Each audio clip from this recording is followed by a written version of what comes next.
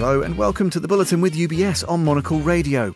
Each week the sharpest minds and freshest thinkers in finance take you beyond the numbers and hype, right to the heart of the big issues of the day. This week we're meeting another of the inspirational thought leaders and innovators that UBS supports and celebrates through its Global Visionaries programme. This time we're exploring the work of Earth Security, founded in 2011 in London by Alejandro Litovsky, an Argentinian-born entrepreneur, to make natural capital a central theme in the emerging field of sustainable investments.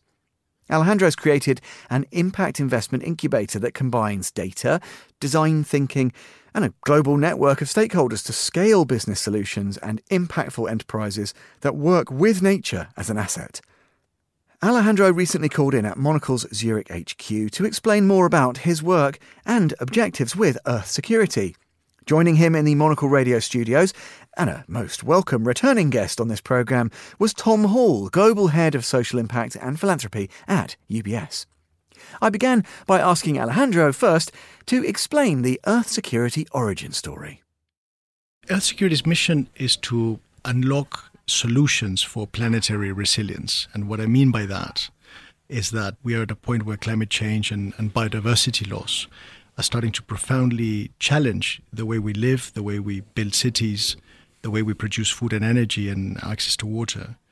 And building resilience to these challenges will require a bit of a step change in how we understand those pressure points and how we can come up with new solutions that drive sustainable and more impact economies. Well, yeah, and I guess maybe it's helpful to actually talk about what we mean when we use these phrases. What's your definition of impact economy, and why is understanding that, defining it maybe quite explicitly, so important when it comes to trying to safeguard the future of the planet? We come at it from a very specific perspective, which is that we've historically undermined nature and eroded, natural ecosystems on which we depend. And in many ways, we now need to do the opposite. We need to be able to build resilience to these changes.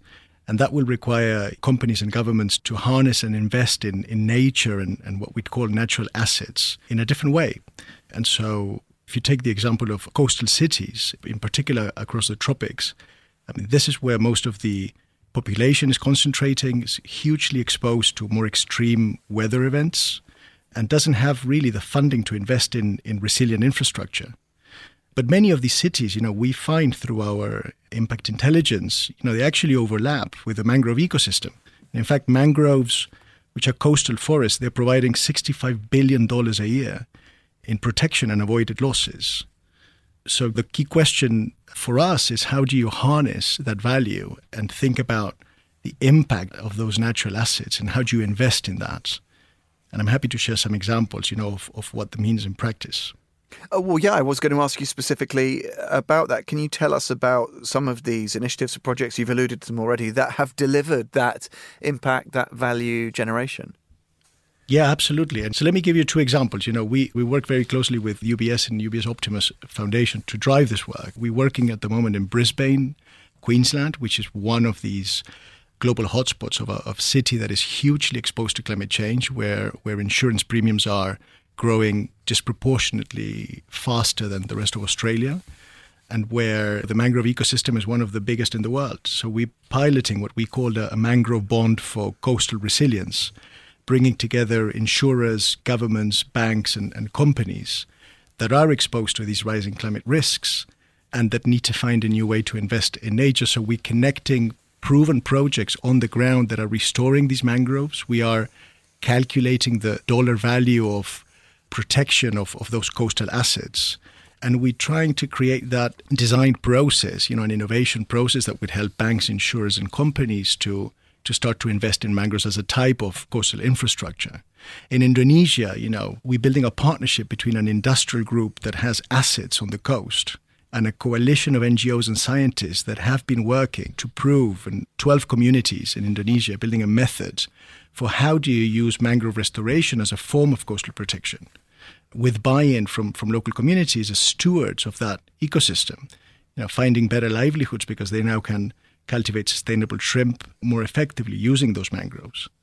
Now, these models already exist, but they're not connected. They're not connected to companies, they're not connected to governments.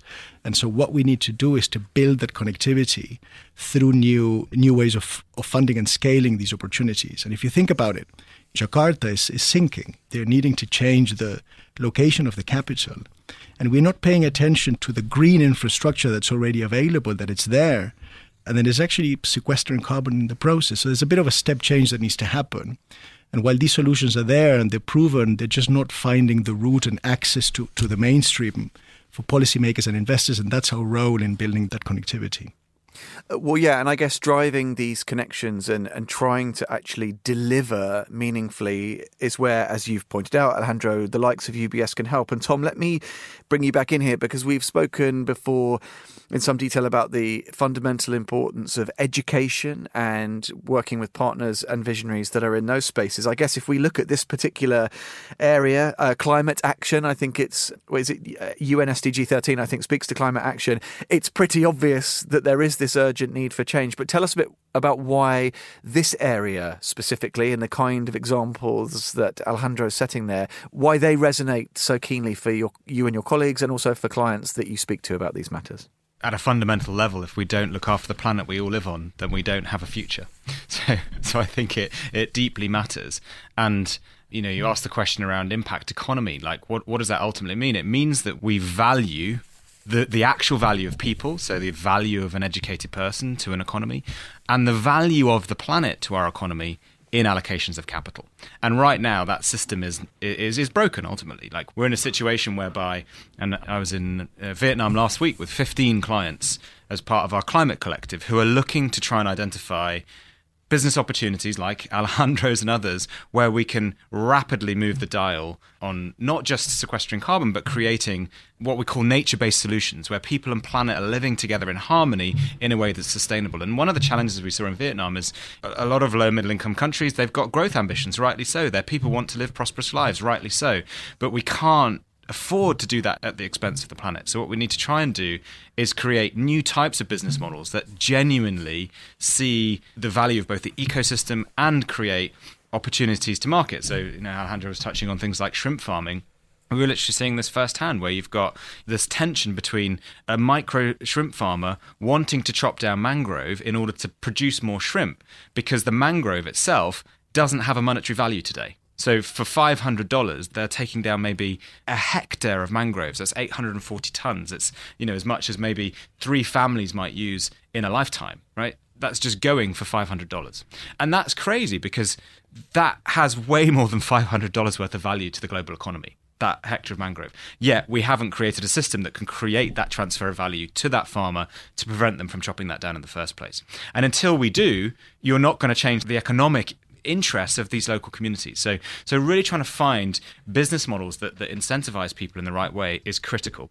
We're actually working on a similar program in Liberia called the Gola program, which is not in mangroves, but it's in rainforests, where we're literally looking to try and build business models that incentivize this kind of people and planet partnership in a way that's sustainable. So looking at agroforestry, so growing cocoa inside the rainforest, that can generate revenue for the farmers, right? But the revenue from the cocoa alone is probably not enough to disincentivize them to clear because they could probably produce more if they cleared the rainforest. So we're also looking at providing carbon credits and biodiversity credits for keeping the rainforest there. So they get income from the actual ecosystem that they're operating in. And thirdly and finally, we've got a partnership with the US government, USAID, to actually pay for the value of that income in terms of the long-term value to society, i.e. if families have income, that's better for their livelihoods, they send their kids to school, that will ultimately grow the GDP of Liberia. So that has an actual value which the US government's paying for. And by having those 3 separate revenue sources, farming, carbon and biodiversity credits, and payments for the livelihood outcomes around education and prosperity, then you've actually got an investable business model. So that's something that we're actually applying philanthropic investment capital to that will ultimately get repaid through that business model. And we want to find similar solutions in mangrove and other coastal marine ecosystems And we need to find them pretty quickly because, as we know, there is literally a burning platform here, a burning planet. And these economies will not achieve their own growth ambitions unless they start to find ways to do this in a fully integrated way. So our clients are passionate about that. We're passionate about that. And we're delighted to find people like Alejandro who have the ambition and the courage to try to do this, not in a couple of small pilots, but to think that we're going to scale it up to 40 cities as rapidly as we can. As soon as we identify things that work, we're going to try and scale it. And that's the way we're trying to think. Well, yeah, and as you say, fundamental to that is making sure you can tap the kind of innovative approaches that visionaries like Alejandro bring to the table. And Alejandro, let me ask you, Tom was talking there about measurable impact, on a GDP level almost. But tell me about what you measure. What are some of the metrics here in terms of how Earth security works, your analysis that you conduct? What do you measure and how do you seek to track meaningful progress with the measurements that you're taking? Yeah, no, thank you. Look, first, perhaps I wanted to build on Tom's point to talk a little bit about what that business model in shrimp farming really looks like in terms of the alternatives. And we're starting a pilot with local companies and organizations that are seeking to produce shrimps in a different way, in balance with mangroves. And how does that work economically? So you take a pond and they're focusing on 20% of the pond to intensify production. And based on the low productivity that exists today in these ponds, they could increase production by a factor of 50, right? So 50 times more production in just 20% of the pond. And then these organizations can use the 80% of the remaining pond to replant mangroves and regrow them. So effectively what you have is a much more integrated system of more intensified production, but at the same time, the regeneration of the ecosystem.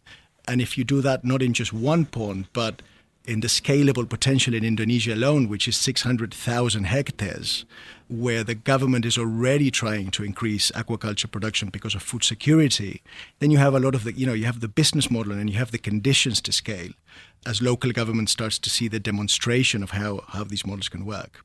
So from an impact measurement perspective, what we are doing is creating that impact framework that can capture multidimensional impacts of these models. One of them is surely the blue carbon that can be stored, so we can measure the blue carbon, but we can also measure the coastal protection, the numbers of people and the dollar value of physical assets of buildings that are being protected by mangroves that stand behind these forests. We can measure the community benefits and livelihoods, and of course the benefits to the local economy. And that's where you really get the sense of local impact economies that you can measure because you're measuring so many different benefits that a different way of thinking about business models can bring. So we actively working, we find these models, we find those companies that are trying things out, and we work with them to prove the investment case and then connect them to a range of investors. And here, of course, working with the UBS community is incredibly catalytic. Now, what is interesting is that we're talking about this, and perhaps listeners are wondering, okay, but this is in Indonesia, it's really far away, right? And what I want to say is that when you start to think about this model on scale, you start to realize that it's not just a city in Indonesia, it's not just Jakarta that has this problem, but it's also places like Miami. Miami is sitting in one of the biggest mangrove hotspots in the world, which has been largely cleared. And as a result, you have this very expensive real estate that is incredibly exposed to what we know are rising storms, and it's becoming more and more uninsurable. And so you start to see, the scale of opportunity as you start to prove not just these innovative business models on shrimps, but also innovative business models of how cities might build protection infrastructure using these mangroves. It is much cheaper. And there's a study in the Philippines that shows that it is 50 times cheaper to plant a mangrove as a form of protection than to invest in a cement seawall. And if you think about it, the cement seawall is very carbon intensive, while the mangrove wall is going to be carbon negative. It's going to be sequestering carbon as it grows and creating all these other opportunities. I guess the last point is you have the business models. We can analyze them, we can coach them, we can connect them, we can measure their impact in a scalable and replicable way. Now, the key question is, how do you fund these projects? And this is really a critical point where we need to also start thinking more dynamically, more catalytically about the funding, because some of the funding will have to be strategic philanthropy But the question is, how do we use that philanthropy catalytically to help these projects become more and more investable and to capture more commercial types of funding? And this is where the concept of blended finance comes in, where you can align different kinds of capital. If you take the work that UBS is doing, around using philanthropy catalytically to attract commercial capital, how does that work? And what does blended finance mean? And let me give you one example. In many cases, grants can be used in these projects to fund either the feasibility studies or a lot of the upfront costs that generally investors would not fund, or it could be used to fund first losses. So you can have grants coming in and saying, we're making a commercial investment in the shrimp farm, but if the project doesn't work, we're going to be the first one to lose that investment. And that first loss actually changes completely the risk and return equation for a private investor and makes these projects, more palatable. So there's a lot of creativity that needs to happen. We have the templates. We have a playbook for blended finance for nature that we've developed with all of these different options. And now it's just a question of rapidly identifying these models and working with them and stakeholders to take those to scale. Well, Tom, let me ask you about blended finance, because I was going to touch upon that earlier. And it's really interesting, isn't it, in terms of what that affords in terms of support for social entrepreneurs like Alejandro to scale and sustain the innovations that they're devising. Tell us a bit about how blended finance works in this space and why it's important in realising some of those goals. At the heart of blended finance is, from a philanthropist's perspective, they could fund an individual school or a child or an individual mangrove project, and they could just give the money, right? And then it's gone forever. Or, as an overlay on that, they could take more of a social finance approach, and maybe they could lend to that shrimp farm or that mangrove program and get repaid. Or invest in a low-cost private school and get repaid. That's definitely more efficient and better, right? So why would you give your money away if you can get the same impact and recycle it? The idea of blended finance is going one step further than that and saying, well, if I'm going to invest it in a business model, wouldn't it be amazing if that investment was leveraged by other investors? And then the question you ask is, well, how can I make that happen? What's the trade-off I need to do as a philanthropic investor to crowd in more investment? Because then from an investor's perspective, the question they're asking is this too risky for me to invest in a mangrove intervention or into a low-cost private school? Yeah, it probably is, because the country risk is too high, the currency risk is too high. This is an innovative business model that I've never even seen before that can't possibly do it, right? So what we're seeing as a systemic issue globally is there's demand. We think that there's $81 trillion in the hands of millennials and women who say that they want impact from their investments. But the capital's not flowing to where it's most needed. And the reason it's not flowing to where it's most needed is because of real and perceived risks. And they're both, let's be honest. There's real risks in new business models, there's real risks in FX, there's real risks in geopolitical consequences, but there's also perceived risk. The cost of a student loan in Rwanda is 40% APR. 40%. I mean, I don't know anyone who's paid more than 10% on their student credit in any low, in upper middle income country. So a lot of that is just a perception, like, they're less likely to repay. It's just fundamentally not true. So what a philanthropist can do in blended finance is just reassure investors, and sometimes it's a 20% first loss position, sometimes it's a 50% first loss position, but essentially what we're saying is, look, yes, we understand that there's some risks, both perceived and real, that you are worried about, and therefore that's why capital's not flowing to countries like Indonesia for climate mitigation programs. We, as philanthropic investors who want to see this impact in those communities most affected by inequality, we're willing to bear that risk. We also want to get our capital back, by the way, but we're willing to absorb losses if these business models don't work. And then essentially the calculus for an investor is, how likely is it that this business model, which will have a track record, you do the same due diligence you do from any investment, assess the fund manager, assess the underlying operating businesses, you look at their cash flows, how likely is it that that business is going to lose half its value or 20% of its value? And if they're reassured that it's very, very unlikely, and you can do your kind of complicated Monte Carlo models, and you're probably not going to be doing actual ratings because they cost too much for the size of a lot of these blended finance mechanisms today. But as this scales, that's obviously the direction of travel. Then an investor can go, yeah, that now looks sensible. And particularly those investors who have a fiduciary duty to only invest for risk-return reasons, and the impact is a nice to have, but they can't have that as part of their investment-making decision, they can start coming into these kinds of investments. We've seen this in action. We're just in the process of raising a $100 million blended finance fund. 20 million of that is philanthropic capital. And the philanthropists are expecting that to recycle and be reused multiple times. And then we have actual investors coming in, even pension funds and insurance companies at the top of the capital stack, who are essentially capital and yield protected by the blend. And that's allowing them literally to invest in some of the poorest communities in the world, in education, in climate initiatives. So it's a really exciting model, and it's how we think we can start to square the circle between the 5 trillion or so that will be in philanthropy by the end of the decade, which is simply not enough. You can't, if you give away 5 trillion, you're not going to solve the $30 trillion Sustainable Development Goal problem, including all the issues that we have around nature-based solutions and the climate crisis.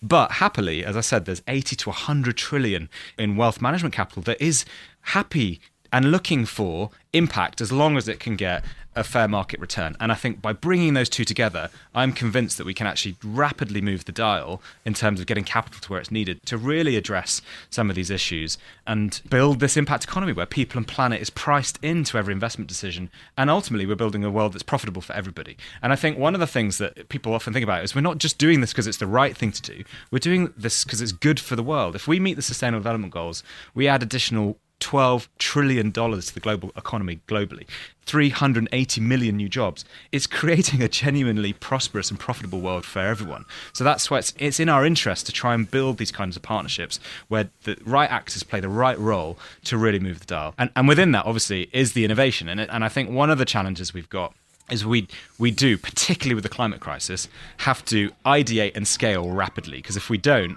it actually gets into a pretty dangerous situation for all of us. And that's where perhaps we're looking to speed up the curve between proving out what works and then scaling it up in a way that we haven't had to in the past. And that comes with some more risk, obviously. But again, the capital is there to do that. And I think the thinking is there, and we're going to try, and it's really exciting. Well, yeah, and then just to that point then, Alejandro, let me come back to you. Talk a little bit about the specific support that you need in this mission. I guess it's about connecting that capital, which, as Tom has explained, it's there, and there's the willingness, there's the awareness of the essentialism of directing it at the problem. But what's the specific support you need at joining the dots together and ensuring that the kinds of solutions you've identified, trialled, validated are delivered at scale and in a sustainable way? What do you actually need to see from here on? Yeah, look, we need to do two things really. One is to very quickly find and begin to validate these business models on a more rapid scale, right? And we're starting to do that, but we can go faster and we need to go wider. And, one example I would give you is we've been talking a lot about shrimp farming. I mean, this is quite a grassroots activity, in particular in Southeast Asia. But, there's also bigger ways of thinking about change. We've been talking to engineering companies that are building ports and that are also starting to think from the corporate strategy perspective that they could be using blue ecosystems such as mangroves, coral reefs, and seagrasses and so on as part of how they think about the engineering solutions. Now, when you can start to think about that corporate finance and who's going to provide the capital to drive that type of infrastructure, you're also starting to stack up other opportunities, other business models. I was talking about Miami before, and in fact, Miami has been a big inspiration for us because they issued what is called the Miami Forever Bond a couple of years ago, which is basically a plain capital market bond for the municipal bond market in the US, which is very developed, which would invest in Miami's resilience, and a lot of it is going towards grey infrastructure. But within that bond issuance from the municipality, there is earmarked investments for mangroves or for what is called green-grey infrastructure, which is combining both. And again, many of the cities, coastal cities across the tropics, they don't have that ability to issue bonds into capital markets. They don't have the ratings that are needed. They don't have the access to markets. But there's a way of thinking about bonds and bond issuances from an impact perspective that could also provide, that replicable model that can begin to appeal to investors that are looking at fixed income and other products as well. So just to illustrate that within those domains, those are going to be a little bit more difficult to create, but where you have mayors that see the opportunity, where you have the cities that are really seeing the opportunity to position themselves in this agenda, there's a huge opportunity to then start to think about some of these investable models on a bigger scale. And so we need to keep doing that. We need to bring the data, that analytics, and that collaboration with those pioneering organizations to show how this model can be investable. Then the second thing that we need to do is to really think about what is the infrastructure for scale. Right? I mean, how do you scale? How do you build the necessary networks? How do you build the outreach to all of these different locations to show them what that playbook looks like? And so for us right now, the the big emphasis is on really creating a robust playbook of options, of business models, of solutions that we show how they work and how they can be invested. What is the rate of return? What is the risk return profile? And how do you blend capital in each of those? And then therefore the second question is what is the scaffolding for scale? How do we start to build not just those networks, but how do we use technology to create that peer-to-peer connectivity between capital and even different types of capital on the one hand and the projects on the other, and so that's one of the horizon questions for us, and we're very interested in working with organizations and providers, to start to figure that out. Partly because creating a fund in the traditional sense may just not be fit for purpose to invest and facilitate, let's say, capital flows at the scale that is required. That's in a way the next challenge, so these are the sorts of things that we're working on.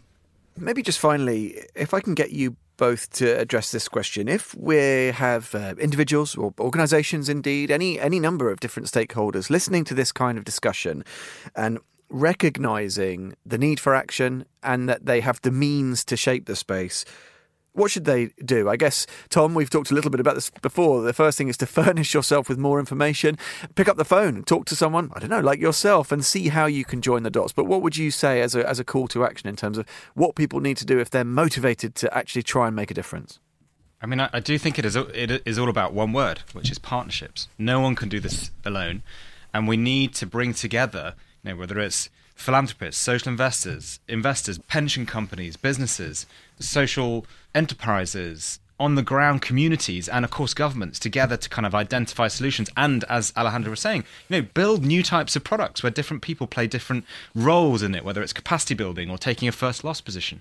And no one can do that on their own. So I genuinely think if people are passionate about this and want to work, then go find people to partner with who you think are smart, who've got sensible ideas. No one has all the ideas, and there's no silver bullet to this issue. There's no one thing that's going to solve it. You can't just plant a trillion trees, as I think what came out. You've got to find systemic, sustainable, investable solutions and business models. I just reiterate that I do think we're in a moment in history which is truly unique. We've seen unprecedented global wealth creation over the last 20 years. The global value of billionaires has gone from 1 trillion to 8 trillion. And a lot of that resource, not all of it, but a lot of that resource is genuinely dedicated to try and address issues like this, to solve the pressing social and environmental problems the world's facing. And it can't do it alone. We can't give that money away and solve these issues, but it can catalyse sustainable and investable pathways. And I'll just give you one example that we've all benefited from recently, the mRNA vaccine. Hundreds of millions of dollars of philanthropic capital that accelerated R&D that VC would never have done because it was way too risky. The pharmaceutical industry would never have done that on its own. That was catalysed and accelerated by philanthropic capital. And then the follow-on investment could come, and we're all back at work way faster because of that. And we need to create those kind of intentional partnerships where we're intentionally doing that, where everyone knows what role they're going to play in advance. And that's when I think, we can really start to see rapidly shifting the dial and creating investable pathways to solve these kinds of issues. Alejandro, to you too. It's interesting. We keep hearing this idea about catalysing impact, and catalysing collaboration, I guess, is at the heart of any fix. Yeah, look, this is really the DNA, of how we need to keep working from now on. I would add to the partnerships, the platforms. It's another P, let's say, but it's the infrastructure for scale, right? To really work out, how, if we had a solution for a city and show how investment can flow and how they can invest in mangroves for coastal protection, how can we scale that to 40, 50, 100 other cities that are in very similar conditions, perhaps very different incomes. Miami is very different from Mongla, which is the second largest city in Bangladesh, which is also exposed to climate change and within the mangroves.